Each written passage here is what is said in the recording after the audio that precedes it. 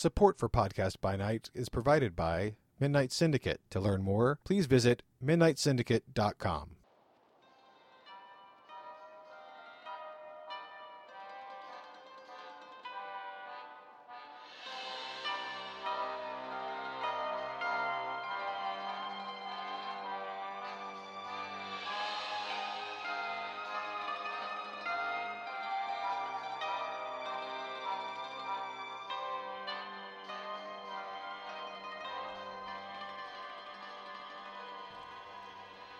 Welcome back, everybody, to Podcast by Night. My name is John. I'm Jen. And we're so happy to have you here. As you know, Toreador was our last clan that we talked about. And Jen, you mentioned that you felt we should preface this episode because we are going to be talking a little bit out of order. Yeah. So we've been doing all the clans kind of in alphabetical order. And last clan we did was Toreador. And if you're following the alphabetical order of clans that normally appear in the Camarilla, the next alphabetical order is Tremere. But we're not doing Tremere this week. We're doing Ventrue. That's right. And pretty much that's just because two reasons. One, we wanted to make sure that the Ventrue had their fair share. You know, they like to always be first, especially ahead of the Tremere. Especially with the Tremere. Especially. But also because our Tremere episode is going to be so in-depth, 3, maybe even 4 parts, depends on how the edit comes out, that we wanted to make sure that they got their due. So we're like, you know what, we're just going to do the Ventrue, we're going to bang this out, because that's what they love to do. They're going to close the deal, and then we're going to move on to the heavy stuff. Yeah, the Ventrue, Ventrue's still probably going to be a couple of episodes, because they're not a clan that is, uncomplex themselves. They're a pretty structured clan, but the Tremere have a lot more going on in their background, so that's going to easily be probably, like you said, 3 to 4 episodes of us just trying to explain probably the most most outlier of all the clans. They're definitely the craziest of all the clans when you look at their entire history. Ventrue are a little bit more straightforward, so we thought we would at least get the Ventrue done, because of all the Camarilla clans, the Ventrue are probably the most foremost of all of them. So we didn't want to, step on their toes. Not that Ventrue would ever let you step on their toes. No, because if you stepped on their toes, they'd make sure you, danced right off a cliff. Yeah. So yeah, that being said, we wanted to make sure, because like Jen said, the Ventrue are definitely, they're pretty deep on their own. They have a long history. Some clans claim to have a longer history, but the Ventrue are definitely, because of their structure, you guys will see that the minutia is so dense that it's like it gives a gravitas to this clan that few have. And so we wanted to make sure that you guys understood that. And we're going to throw a lot of words at you. They're going to be some Latin. Yay, Latin! Some really, $5 words, as my dad would say. And we're going to explain it all, so don't worry. So I guess without further ado, we're going to just dive into Clan Ventrue. Clan Ventrue. They're also called the Clan of Kings. I prefer Blue Bloods. It's a little bit more of a, nose up at them. They're genteel, they're honorable, they like to think themselves noble, but don't be fooled, because, if anybody's seen Mad Men, Wolf of Wall Street, these guys are not to be trifled with. Yeah, the Ventrue see themselves as the leaders of vampiric society, and they have seen themselves that way for centuries. They have for a long time pulled members of their clan from the ranks of nobility, of privilege, of high society in order to enhance their bloodline and, also enhance their pocketbook. But, if pocketbooks help your prestige. And so the Ventrue have long been pulling from that upper 1% of vampiric society. And see that because of that, they see themselves as the true leaders and masters of the kindred worlds. So more than any other clan, they've adapted to this modern world in order to help control and lead it, and have done it in a way better than most any other clan among the Camarilla vampires. And like most of those Camarilla vampires, even though it's not considered, not canon, but most people, especially in modern day Camarilla society, they try not to say, oh, this ancient history is truth, because it sounds a little too religious. But I digress. Though, like those other clans, the Ventrue say that their founder goes all the way back to the progenitor of the kindred. Every clan has its origin story. The Toreador believe that they came from some beautiful artist. The Brujah have their own stories about where they came from, the Nosferatu. The Ventrue like to tell the story that they are the descendants of Enoch, who is the eldest of Cain's children, if you believe those stories, which not many in the Camarilla do. But they say that Enoch then embraced this person named Veddartha, and Veddartha is the founder of all Ventrue. So it's this idea of, well, you had Cain, who is the oldest, and then he makes Enoch, who is the oldest, and then Enoch makes this other guy who is the oldest. So that means we're all cooler than all of you. And this is the same argument I used to win fights with my younger brothers and my sister when we were kids. I'm the oldest, therefore I win. But it goes a little deeper than just being the oldest. It also has that level of weight of, like the oldest sibling has to watch all the younger siblings, and that's the same thing. That's the argument that they make for Veddartha, that as he was technically, well, I guess did he make them, or is the legend have it that he embraced Veddartha to be the steward of the first city in Cain's absence, or was he just kind of like, hey, Daddy, says Enoch, let my kid kind of handle the day-to-day stuff. You got so much other stuff to worry about. It's a little fuzzy because this is a legend. I right. mean, who knows? We don't even know if it's even true. And if it is true, who knows what really happened? Oh, of course. The story as it's been passed down is that Cain built a first city. And in that first city, things happened. Cain decided that he needed someone to help out, whether it's because Cain was just tired of everyone's bullshit, or if it's because Cain needed to go take a walkabout. It's not clear. But the story is Cain had Veddartha take over as the steward of the city, and that Cain entrusted Veddartha with that level of leadership and trust to keep things going instead of any of the other kindred around. And because of that, this is why Veddartha's line is trusted as the, leaders and rulers and the controllers now that, society has moved on and there is no Cain around. This is the role that they've been destined for since way back in the eons and myths of time. And with that kind of legend, I mean, who's going to argue with that? Because if you are embraced at any point in history, if you're embraced with that being told that story, you're going to be like, yeah, I am the leader of the kindred. And so whether it's true or not, they definitely were key and instrumental in founding and setting up some of the greatest, some say noblest civilizations in ancient history. Yeah, I mean, they were instrumental in the rise of Sparta in ancient Greece, supposedly. And they were the rivals to Athens, who was controlled by the Brujah. Big shock there. So this created that Athens-Sparta conflict. And it's the Ventrue who helped supposedly who helped create the Spartan war machine in the Peloponnesian League, and that war machine just kind of rolled over all the other city-states and was in direct conflict with Athens. And so this created a series of ensuing wars that if you want to read the real-life history of all of it, there's plenty of real-life history of the Peloponnesian Wars. But in the White Wolf universe, they're really a pretext for what would become a growing divide between the Ventrue and the Brujah. The leaders and the so-called nobles and kings and the philosopher thinkers and on the other side, and they would be bucking heads.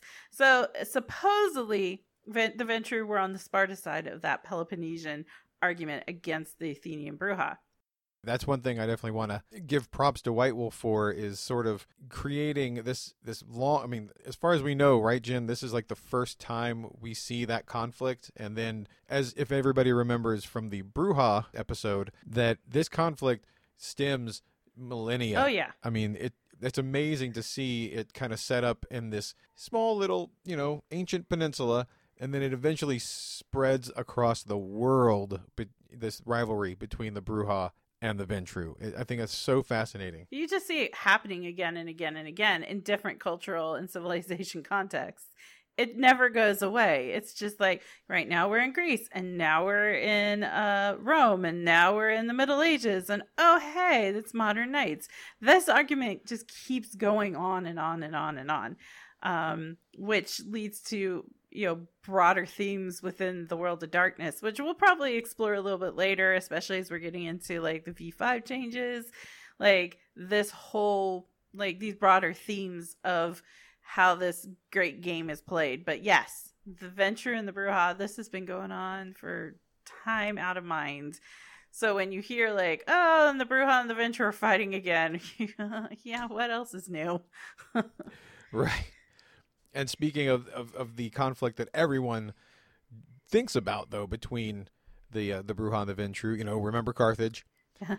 is also and this is also very instrumental in the history of the Ventrue, since written history is the founding and the rise of Rome. Yes. Rome is very important to the Ventrue. It's very important to the Ventrue. Rome's very important to me, but to the Ventrue too. So arguably the greatest age for the Ventrue was the rise of the Roman Empire. The Ventrue had been long involved in Italy and in the city-states there. And when Rome kind of began its rise, this was kind of a unique opportunity for the Ventrue because they could really build something from the ground up there. The problem was that the Romans were an inherently superstitious lot. This was a whole culture that was built on augury, on the reading of omens. They would look to the skies. If a bird fell out of the sky, then that obviously meant something cool. If bird pooped on your head, that meant you were going to be king. It was just the way that the Romans operated. And for a vampire to be running around in that society where there is a lot of superstition, but also fear of outsiders and fear of weird supernatural things, the vampires there had to figure out a way to operate within that human society. And this is where the Ventrue elder Kolat, he realized that he had to work around the system a little bit. And he figured out it was far easier to rule over the kine in Roman society, not directly. If you do it directly, they're going to get weirded out and they could come after you. Instead, it's better to use proxies. So manipulating other powerful human beings to be able to rule and run things in your stead so that there's no direct line between you and the rabble that you're feeding from. And so he creates this entire system that his child, Camilla, would actually kind of develop and refine into this art of using the Roman concept. This is a very Roman concept of the pater familias. And what that is in Roman society, everything's centered around the father figure, pater being father. And the family structure around the father was a kind of not just a unit of blood relation, it was also almost a political unit. The best example I can give is The Godfather, where you think of, you have the Godfather at the center and the entire family around him, and he's the one who's controlling them, and they're all doing his bidding, but it's for the greater good of the unit as a whole. That's a very Roman concept. So you get these powerful families in Rome that have one person as their head, and he's the unquestioned head of the family, and he gets to decide, who lives and who dies, which son gets to go do the cool thing and which one has to take the secondary role. Where do my daughters get married off to? What business ventures are we as a family going to take? Who are we going to align ourselves with politically? And everyone kind of has to respect the pater as the head of the family.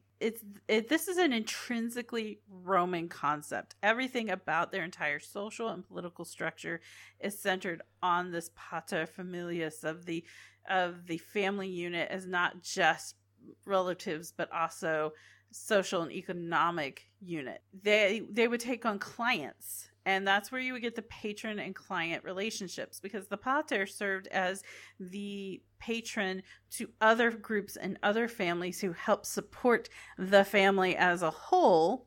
And in exchange for protection or political movements or economic sustenance or what have you. So you get this whole system of these families interrelated with each other and connected through patronage, through client relationships, through intermarriage. And this becomes the backbone of Roman society. And what happens with Camilla as this elder Venture is he sees that this is happening, and he's like, we can use that as a clan. This can be the cover for all of our proxy work, so that we as the elder vampire can now start bringing in these families that are very important in Roman society and use them to indirectly start affecting life in Roman society to our advantage. And we can start then maneuvering them to do things that we want done. Say we want to have more kine moved into this particular area so we could have more food to drink. You know, we could then create a series of catastrophes or good things happening that will benefit us. Hey, I don't like that vampire prince over there in Perugia or whatever. I'm gonna like set it up so that we just subsume them and I have my people take over. This thinking of how to start playing this game with humans as your proxies to interact with the regular world really starts with the Roman Venture and how they're starting to maneuver these families. And that sounds suspiciously like something that we're, seeing the seeds planted here for. Could we say the Masquerade? Maybe.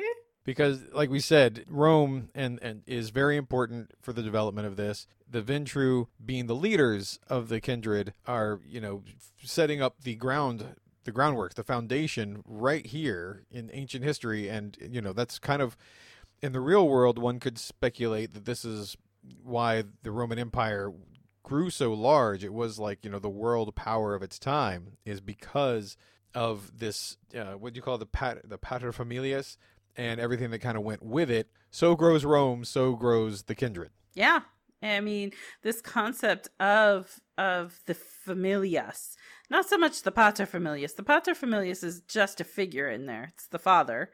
But the idea of the familias, of this unit of people who work together because you're all tied by blood and marriage, that is intrinsic to what would become vampire society.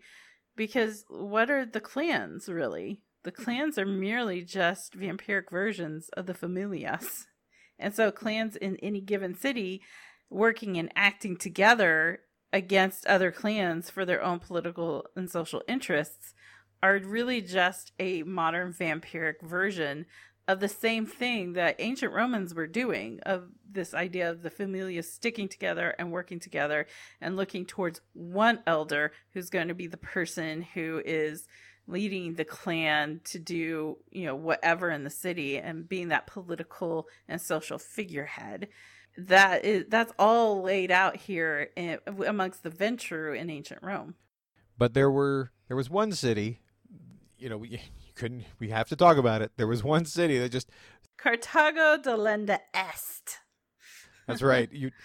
There is one group they just didn't see it that way. They had a different idea about how life should be, and they grew in such influence across the Mediterranean that it was a thorn in Rome's side, and the Ventru are like, oh god, these fucking people. Yeah. And of course we mean Carthage and the Bruja.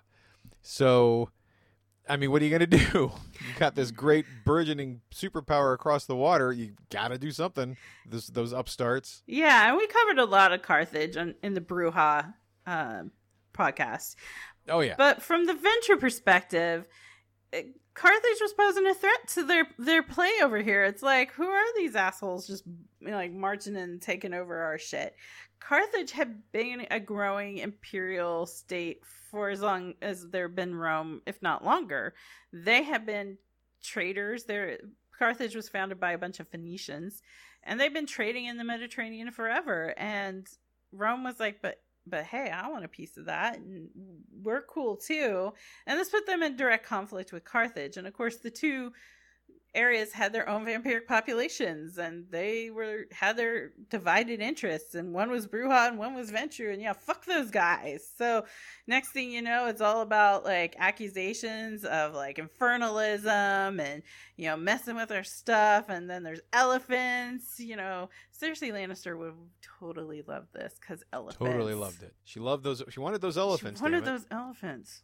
But yeah, exactly. It's the idea that even a good old smear campaign is as old as time, as old as memory. The Ventrue get with their buddies, the Malkavians, and they're like, hey, they're doing some wacky crap over there. Why don't you do what you do and make everybody else think so too, and then maybe we can squash that. Maybe we can go deal with that without too much fuss. And it's true. And it's in modern nights, we don't know how much of the smear campaign was true. There were accusations that the Bruja were messing with infernalism, that they gotten the Assamites involved in it, and that this is why they were a danger and they needed to be smited from the face of the earth.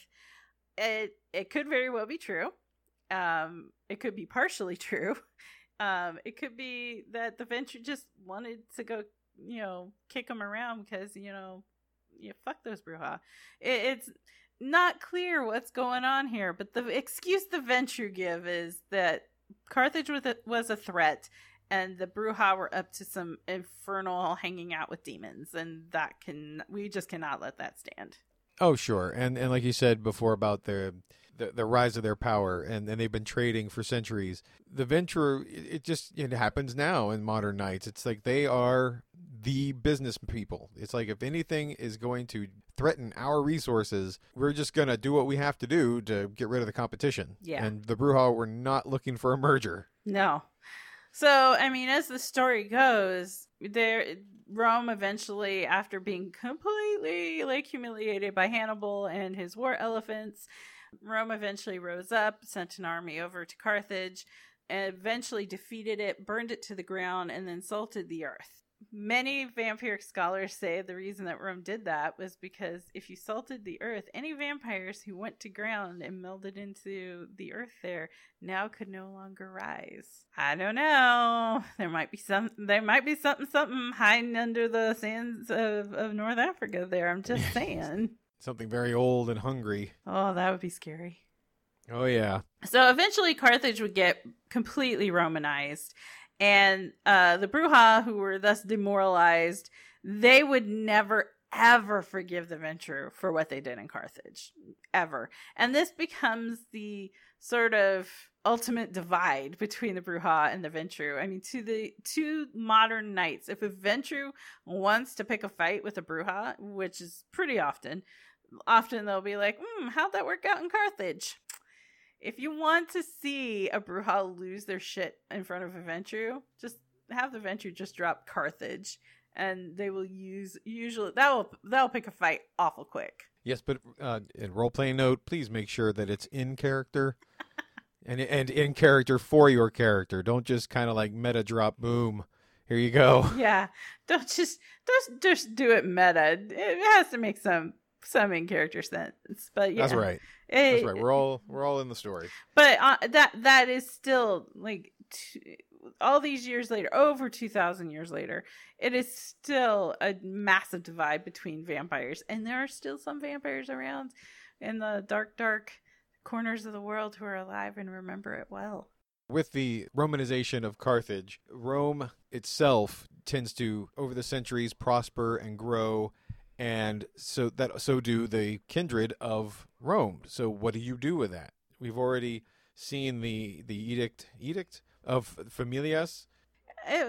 Less the edict. It's just the culture. It's just the culture. Yeah, okay. the culture just created this idea of the familias. Right, but now that you're spreading out, though, you have to institute something else. Yes. The perennial problem of Rome and its empire. It's like, now that you're growing, what do? You hit the nail on the head. This would mean that the vampires would need to restructure how they ran themselves too. For the Ventrue, they were very inspired by the Roman imperators and how they kind of grew up as the empire did, because in the beginnings of the Roman Empire, they were a republic, and it was all about everyone gets to be, equals in this as leaders in this society, right? And they would just rotate through, different leaders who would lead and guide the city and the empire. But the bigger they got, the more power got concentrated in the hands of a few, and eventually there would only be one at a time who would claim power. And we see that under Augustus Caesar, Octavian, who eventually would take power in Rome as the first of the so-called imperators. And this would inspire the Ventrue in a lot of ways, because this idea of the imperator as being really just the first among equals, but he's the coolest first among equals and the one who has the most sway, would really influence this idea of vampire society, that the most powerful of the Ventrue in a region would become sort of the main point person. They would be the person who would oversee all the affairs. And this lent itself very well to that model of the familia with the pater familias, because then you could have the eldest in any region. They would be the point person. They're the person in charge. They are the first among equals, and they would oversee everything and help kind of guide the younger vampires and kind of point them in the directions they would need to go. Especially if the younger vampires are still kind of weak or still kind of new and they're still learning how to be a vampire in this world, that elder vampire would be the one who would be responsible for them. They would be the one who'd be in charge of all the directions they would take, all the moves they would make, and they would be the ones settling all the disputes between the other vampires in their particular region.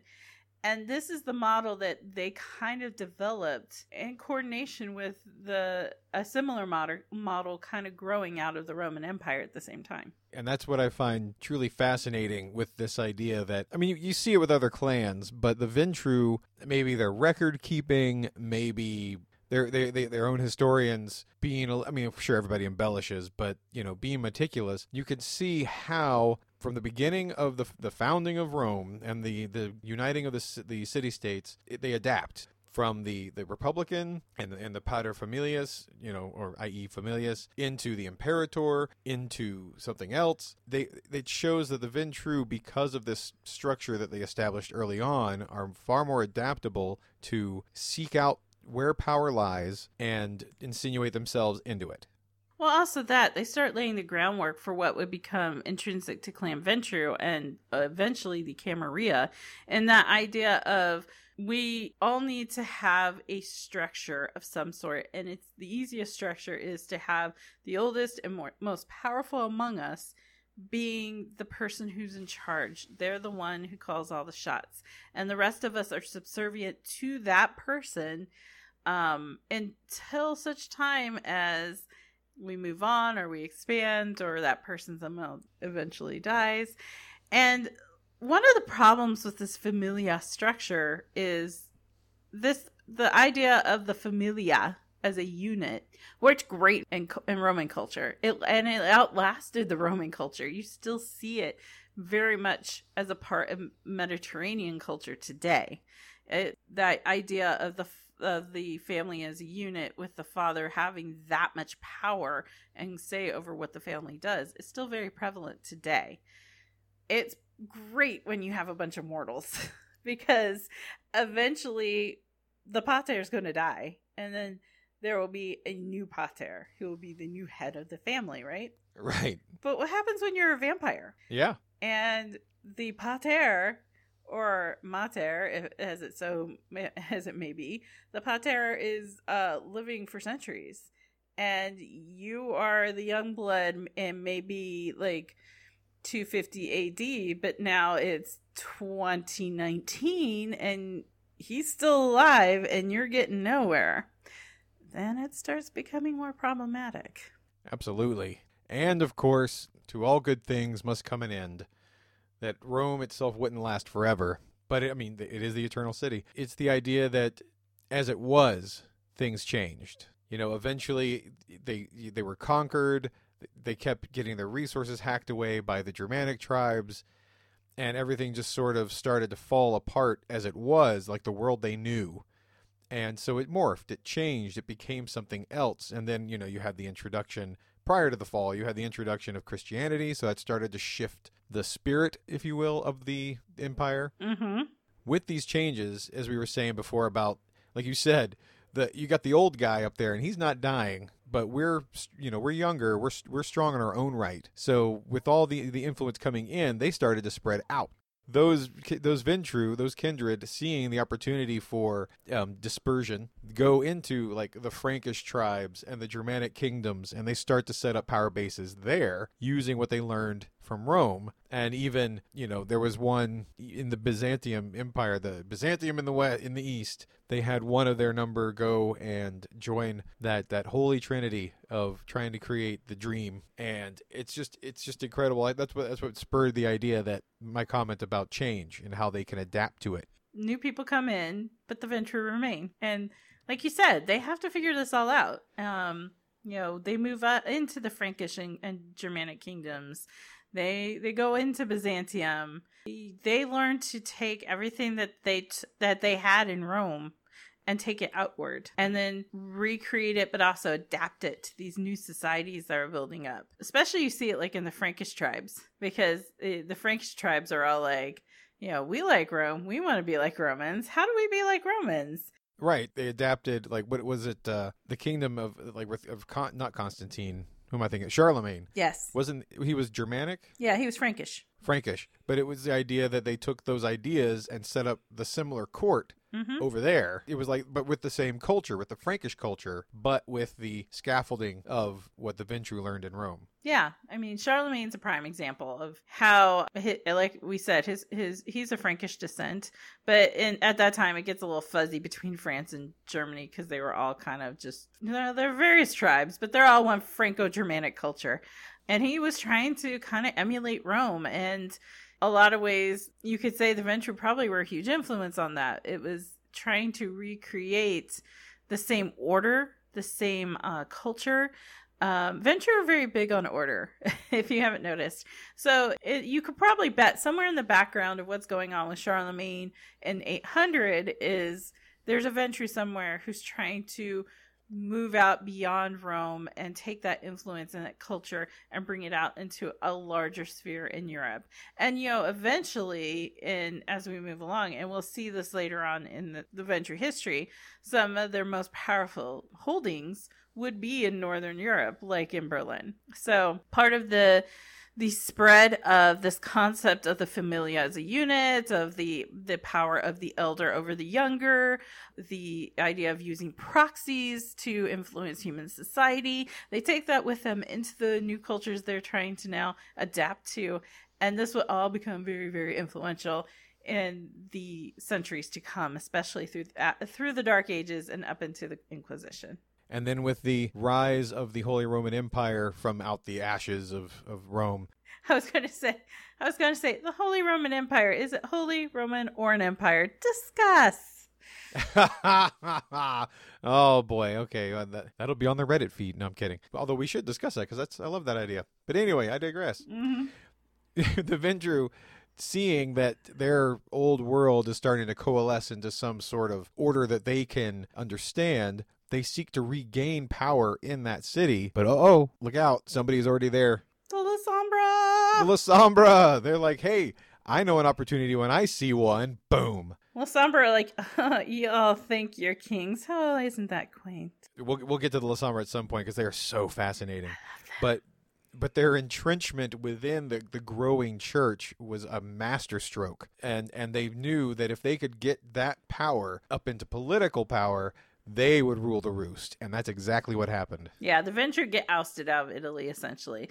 The Lasombra are the ones who pretty much just take over. Sometimes they let a Toreador or two in, but to modern knights, the Lasombra are the most powerful clan in the former heart and soul of the Roman Empire. The Ventrue lost out on it, and It's amazing to me that in the canons of White Wolf history, the Ventrue don't hold more of a grudge against the Lasombra.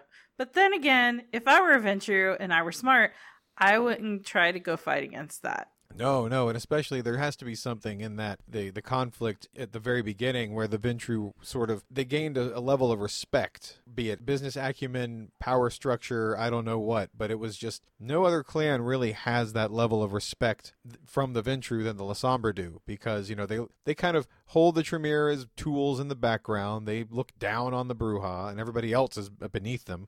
Well, I don't know if it's respect. One could make an argument that perhaps the conflict between the Ventrue and the Lasombra plays itself out in the conflict between the Camarilla and the Sabbat.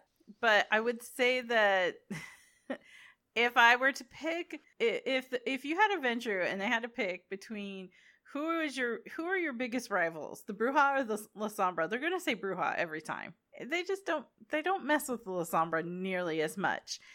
It's one of those fascinating backstories. I, as a fan of White Wolf, would love to just pick apart, like, what is going on there? Like, what do the Ventrue really think about them?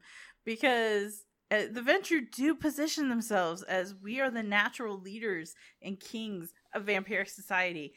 And then there's the Lasombra. And the Lasombra are like, we are the top of the social Darwinist pyramid here, and there is no question. There is this dichotomy. One clan who has all this power and influence, who knows how to use human society, who can pull the strings of mortals like nobody else can. And then the Lasombra, who are just like, oh, isn't that quaint? Bless your little heart. It's just because both clans have dominate.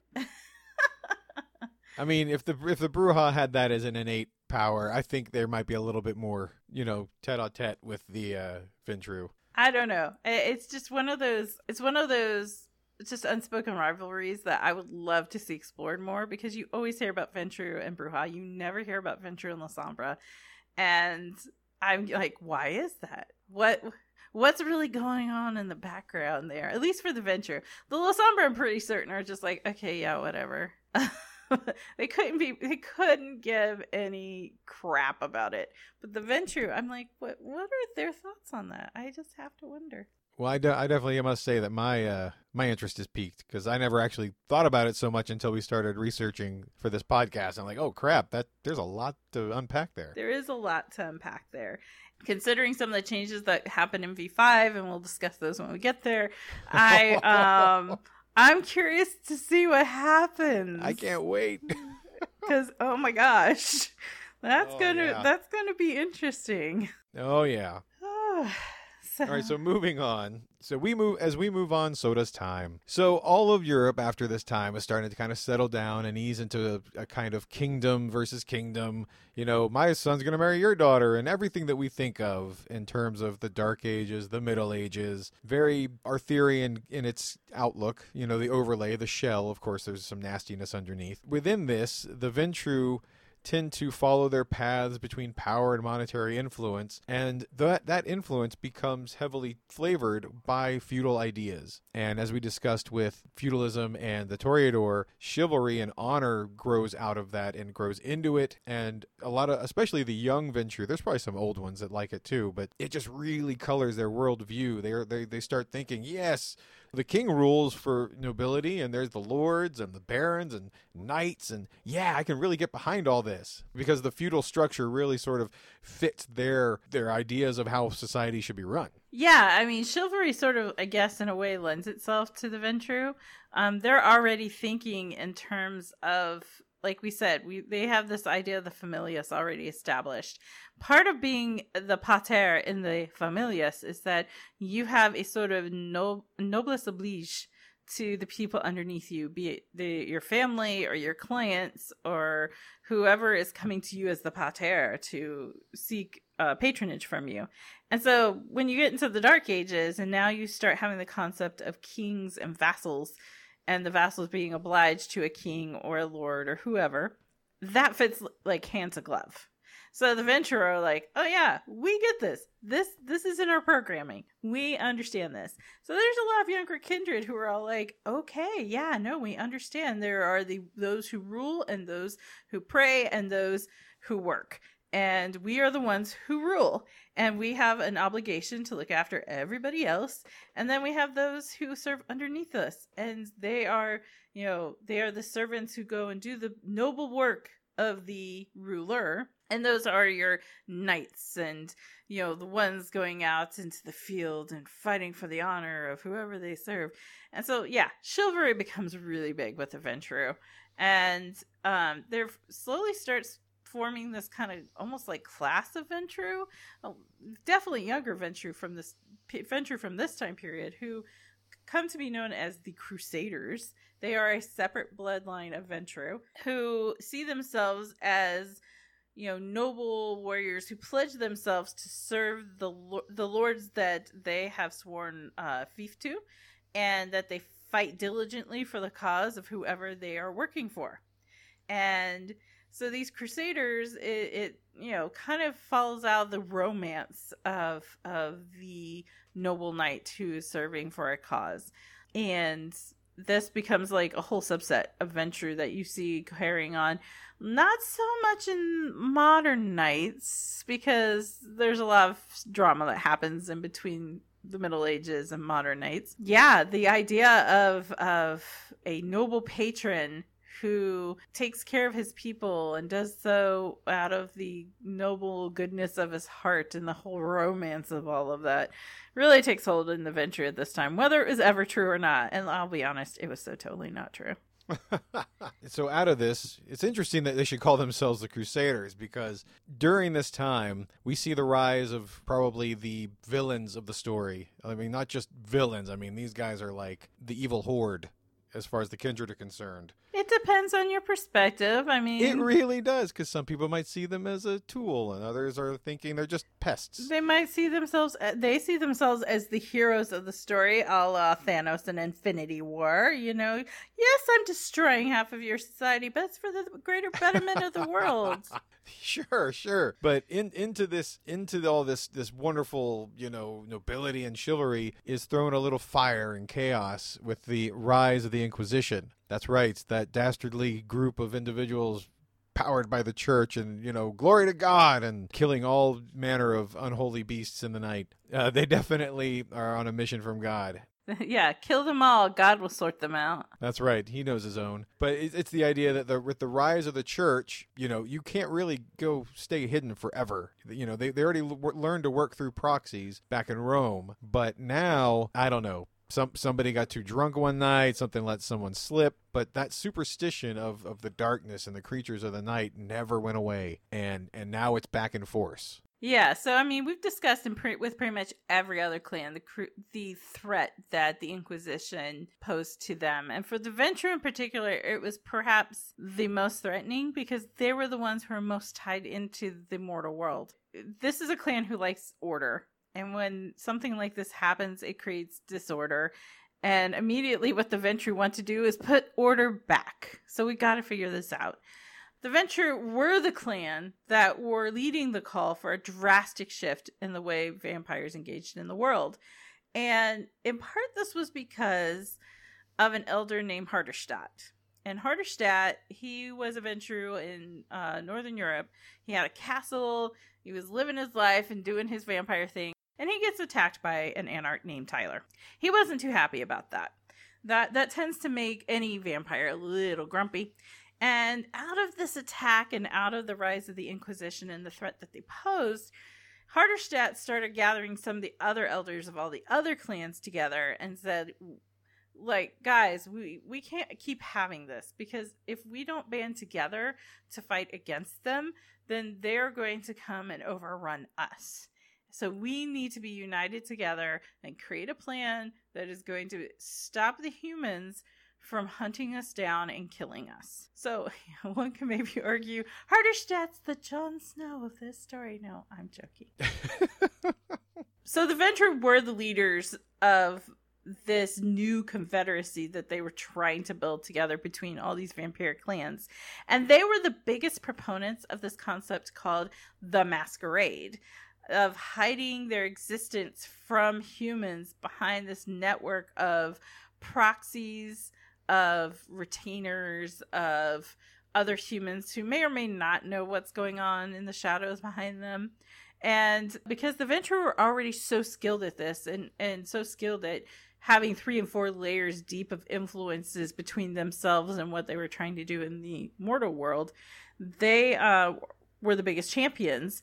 And this kind of lent them their ascent to power amongst all the other vampires. They already knew how to play the game.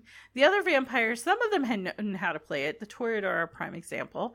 But other vampires had been doing their own thing. So as they're coming into this new confederacy called the Camarilla, they are kind of beholden to the Ventrue, who are masters of this because they invented it. And, consequently, they would take a role of leadership in the Camarilla.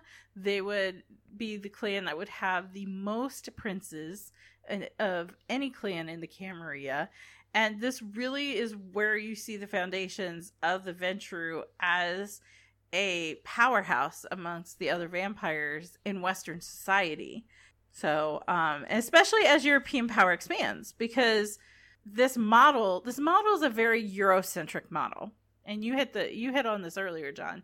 This is all happening in Europe. So this is a very Eurocentric reaction to supernaturals in the world. But Europe starts expanding in a big way right after the Inquisition. This is the age of exploration and the age of colonization, and all these nation states that start being born out of all these old empires in Europe are all being kind of puppeted by the influences of the Ventrue. And so wherever these humans start colonizing, they're taking these Ventrue influences with them, and this creates this vast web of ties and connections and money and power that the Ventrue can tap into at any time they want. And so it's not just like, I'm the Ventrue prince of like Berlin, this really small little town in Germany in the 1600s anymore. It's now, I am now the Ventrue prince of Berlin, who also has trading interests with Russia and with England. And England has just expanded down into the Caribbean and North America. And oh, hey, I have a tie to Spain, and Spain has this whole crazy thing going on in South America and out to Asia. And suddenly their entire web of influence just explodes and expands across the globe. This is something that, as a role player note, I wanted to throw in that entire stretch that Jen just told us, from the Dark Ages, the Inquisition, on into, I guess, the Age of Exploration. What would that be, like the 1700s? 1600s. It's the idea that even in our own history, mortal history, the Dark Ages and the history that came out of that is sort of has rewritten our idea of what came before in a lot of ways. That, a lot of historians were, especially when you and I were younger, it's like, no, this is the way it's always been, and this is where it started, and blah blah blah. And don't you see? It goes back hundreds of years. Because of that, the Kindred also had that sort of limited scope of time, especially the younger ones. And so when a Ventrue comes up to you and says, hey, we've been around for thousands of years, you're like, what? And we're the rulers of the Camarilla, or the Kindred. And you're like, no. And then they got this whole history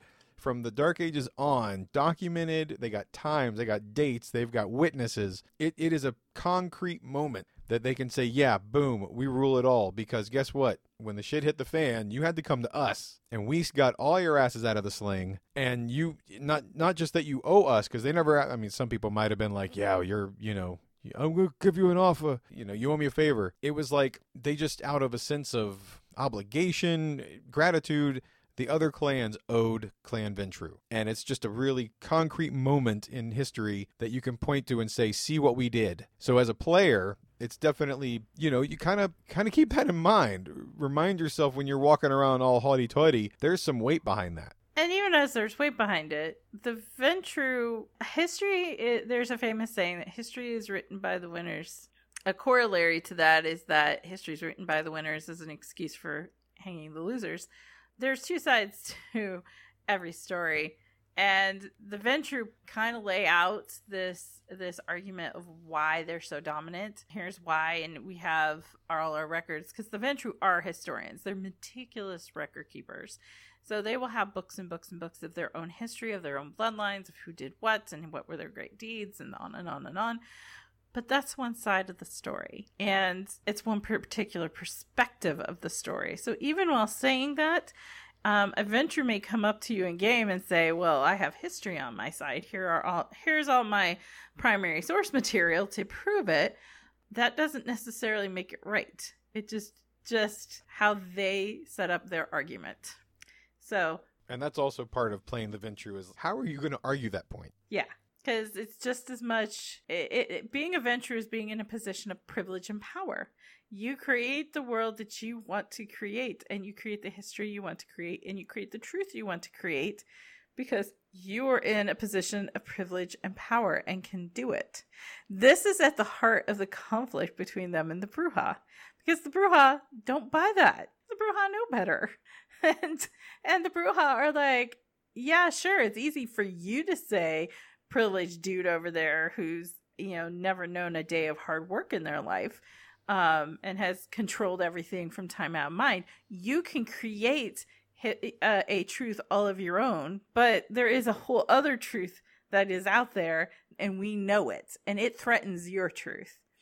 And so there is that subtext of what is power and how is it played, and who gets to create history and truth and the paradigm we live in. The Ventrue have created the paradigm of the fact that they rule by rights. They rule because they have the power and the influence, and they've built it up. And, here's the story that traces us all the way back to Cain, and Cain gave us the right to rule, and da-da-da-da-da. That's the story they've created because they have just taken the power. What happens when you challenge that? It's an interesting gambit to play. And that is a great segue into the next bit, because what happens when you challenge that power, even within their own clan? Because as the centuries pass, we talked about them spreading out and colonization and the New World and breaching into Asia. The Ventrue, as well as the Camarilla influence, spreads and it expands, and everything's hunky-dory, sure, right? But then as the centuries pass, we come into what are considered modern times, Industrial Revolution. It's just, they continue to gain power, but then what happens when the old ways are introduced to new ways? And with the Victorian era, that's a good time to say, hey, wait a minute. How come, like you said before, you never worked a day in your life. Guess what? You now got some chowder that might just have. Yeah. The Victorian era is a huge watershed moment for the Ventrue, because up to this point, many Ventrue were brought into the clan because you were of the right bloodlines. Your family were noble. Your family were great knights. Your family, went back generations ruling some city somewhere. Now, what you start seeing with the Industrial Revolution and the rise of the Victorian era is that the true power lies not in lands or family or the family units, the familia, or even in titles and crowns anymore. The real power is starting to lay more and more with money. And this is the rise of the industrialist. So you start seeing people who may, even 50 years before, have never been considered for the embrace amongst the Ventrue, start being brought in because they have money. They have wealth. They have businesses and trade empires. And slowly but surely, they are becoming the leading power in most cultures. So now this is a huge shift for them. What do you do? At the same time as this is happening, you're bringing in these new embracees, these children who they have a very different outlook on the world. Like you said, John, it was, some of the older vampires never had to work a day in their life. But now you have this guy who's a robber baron. He pulled himself up by his bootstraps. He is a Vanderbilt, or he is a Carnegie, who he came from nothing. He used his smarts and his intellect and his ruthlessness absolute ruthlessness to pull himself up by his bootstraps, make himself a fortune. And now the Ventrue are like, oh, hey, let's embrace that guy. He's going to have a very different outlook on life than that Ventrue who was embraced because they came from an entire family of landed nobles who went back for 500 years. You know, and they grew up with servants in a chateau and like lands everywhere.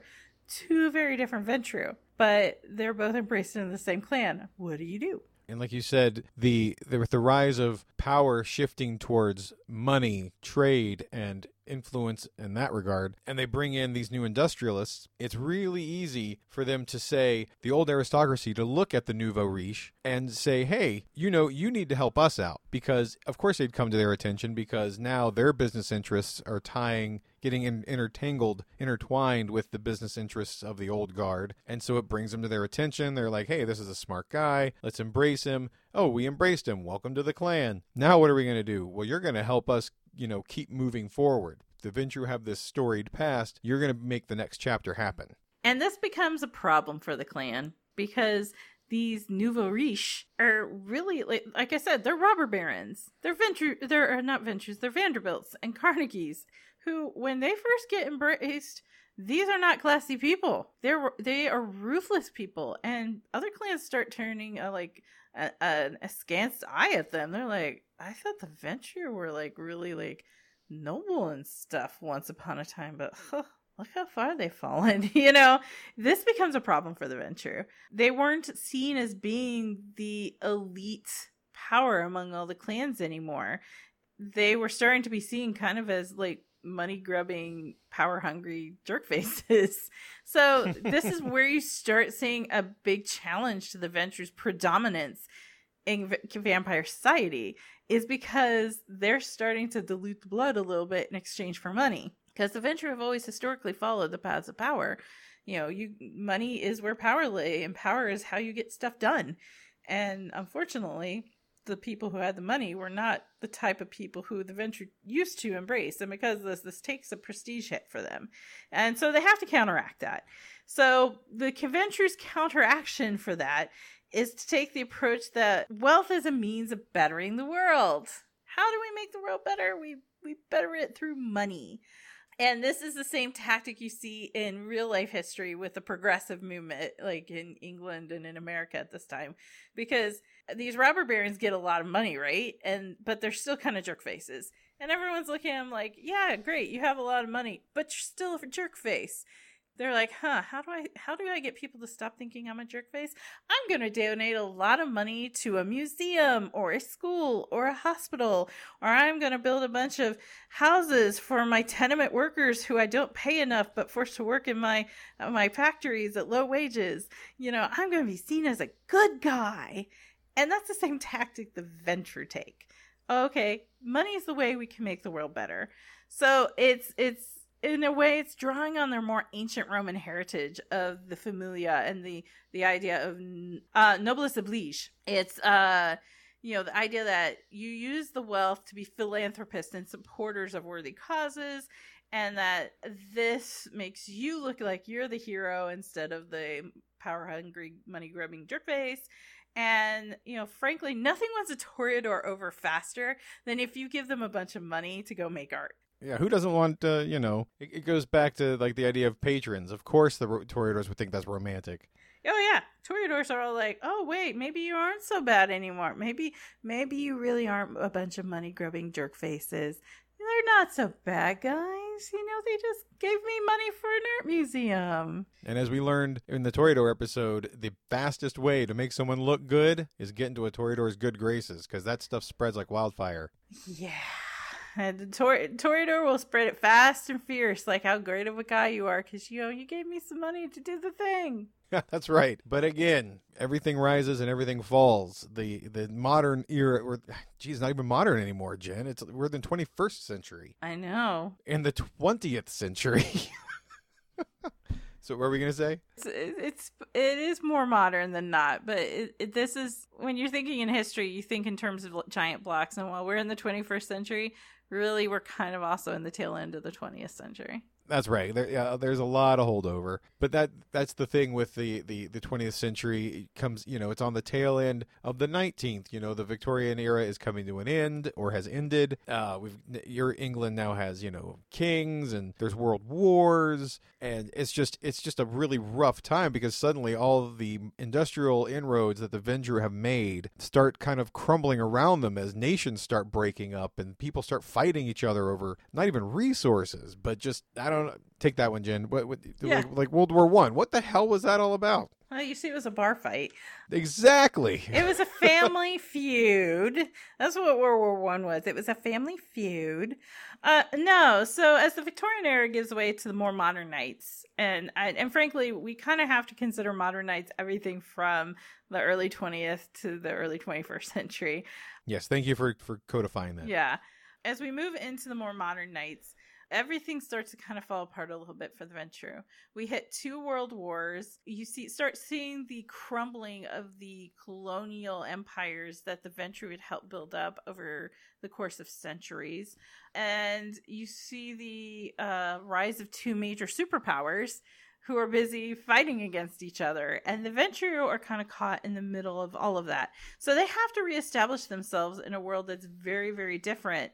And the biggest way they do that is by kind of concentrating themselves in the realm of international finance and politics. Because if the global imperial economy is gone, how else am I going to still keep that network of international influence? Well, we're going to go Cold War on this bitch. So, the Cold War was a big boom for the Ventrue. They reinvent themselves. They kind of flourish in this era of fear and paranoia. So Ventrue in particular really do kind of put themselves right in the middle between the US and the USSR. And so they're kind of like playing both sides against the middle to benefit themselves. They were very, very, very influenced or very involved in the bureaucracy of the time period, that from at all levels of government and industry. So they were knee deep in all the intrigue and in the industrial military buildup of the late 20th century.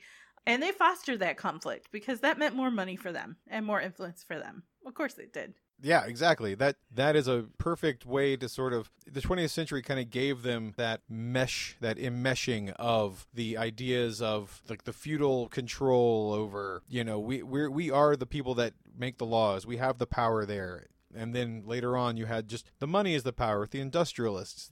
They were kind of at opposition up until this point where they're like, wait, we can do both now. Yeah. We can make all the guns and make all the policies. Yep. And so while their old way of being kind of goes by the wayside, again, they adapt and they're like, we can hold all the cards.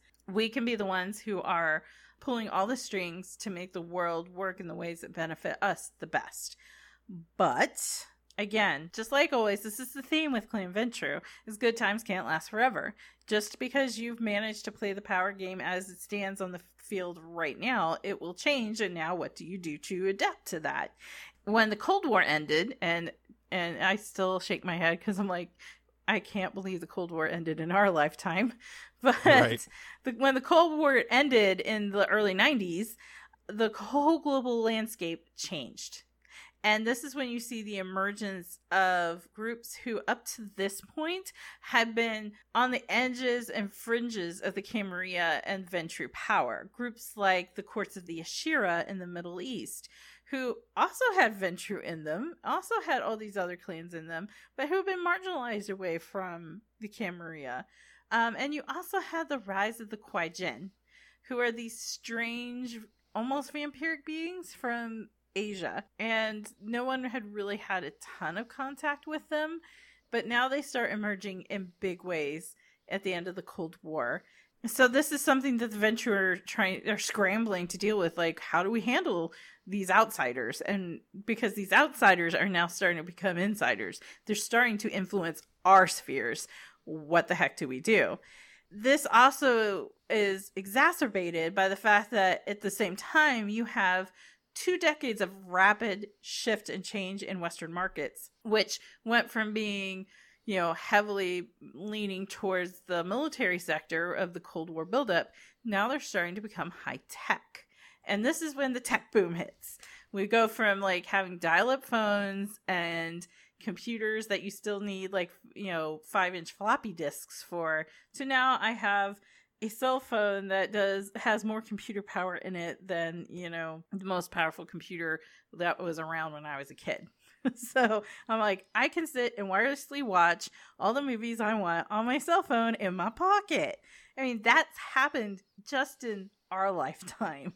So, just within the last 2 to 2.5 decades.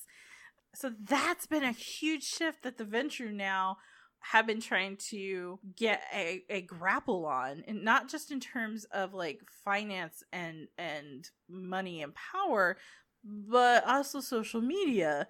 Because with the rise of the internet and social media, I mean, influence and how influence works in this culture has changed. The Ventrue went from being like, we control the influence because we can control the people one-on-one that deal with the money and the banks and the business, to now it's all about, who can, the real influence is, some 15-year-old who's doing makeup tips on YouTube. And they become an overnight internet star. And then suddenly they have influence. So what does this mean for how power and influence works in our modern society? What does this mean for the masquerade when we're supposed to be keeping our existence secret? And now, everyone with the powerful cell phone in their pocket can now just take video of vampires and throw it up on YouTube and get 1 million hits in an hour. In thinking of terms of time, this is definitely one of those things that I'd say all Kindred except the Toreador and the Malkavians could either see coming, because technically they live forever. You have some vampires that have been alive for 1,000 years. And then someone like the Ventrue, like you said before, prior to this, they had They understood it. The Ventrue understood the political landscape, the business landscape, industrial landscape. They knew how to deal, one handshake at a time with that world. But because they think in long lines, suddenly in a short 20 years, everything's been flipped on their head, on end. It's been flipped over. And they're like, well, how do we deal with that? They're in the upside down. How do we, like you said before about someone that's a YouTube star with a phone in their pocket, it's not just the influence of social media. It's also the business transactions that can happen lightning fast that they can't control. Yeah. And this is just proved out by the financial crash of 2008. Right. All of us who were young working people during that time remember it well. This global financial crisis hits, and it hit the Ventrue particularly hard. Some of them saw their bank investments that they had been nurturing forever just vanish overnight. And those who didn't have the resources deeply cut were shaken by the recession that followed, because now they didn't have the power, the money to dump into their influences like they once did. So this has put the Ventrue kind of at a somewhat weakened state, and they're still kind of scrambling to catch up. In terms of becoming financial powers, they're now paying much closer attention to vampiric society and all the backroom deals and the underhanded deals. And for the Ventrue, this is a whole new world, and this is a new space that they're having to deal with. But if there's nothing we haven't figured out from the history of the Ventrue, is that they always figure out a way to adapt and continue, and to always ensure that they're in the center of power.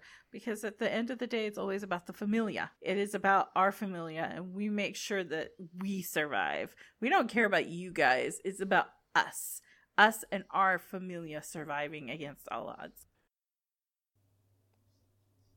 And that concludes part 1 of our coverage of Clan Ventrue. Be sure to stay tuned. In editing this one, we found out that it actually broke up into 3 parts. So this is going to be in-depth, and we love that about this. So please stick around, stay tuned. You can always reach us at Twitter at By Night Podcast, and our email address at podcastbynight@gmail.com. And of course, Podcast by Night on Instagram. We thank you very much for listening and hope you enjoyed the episode.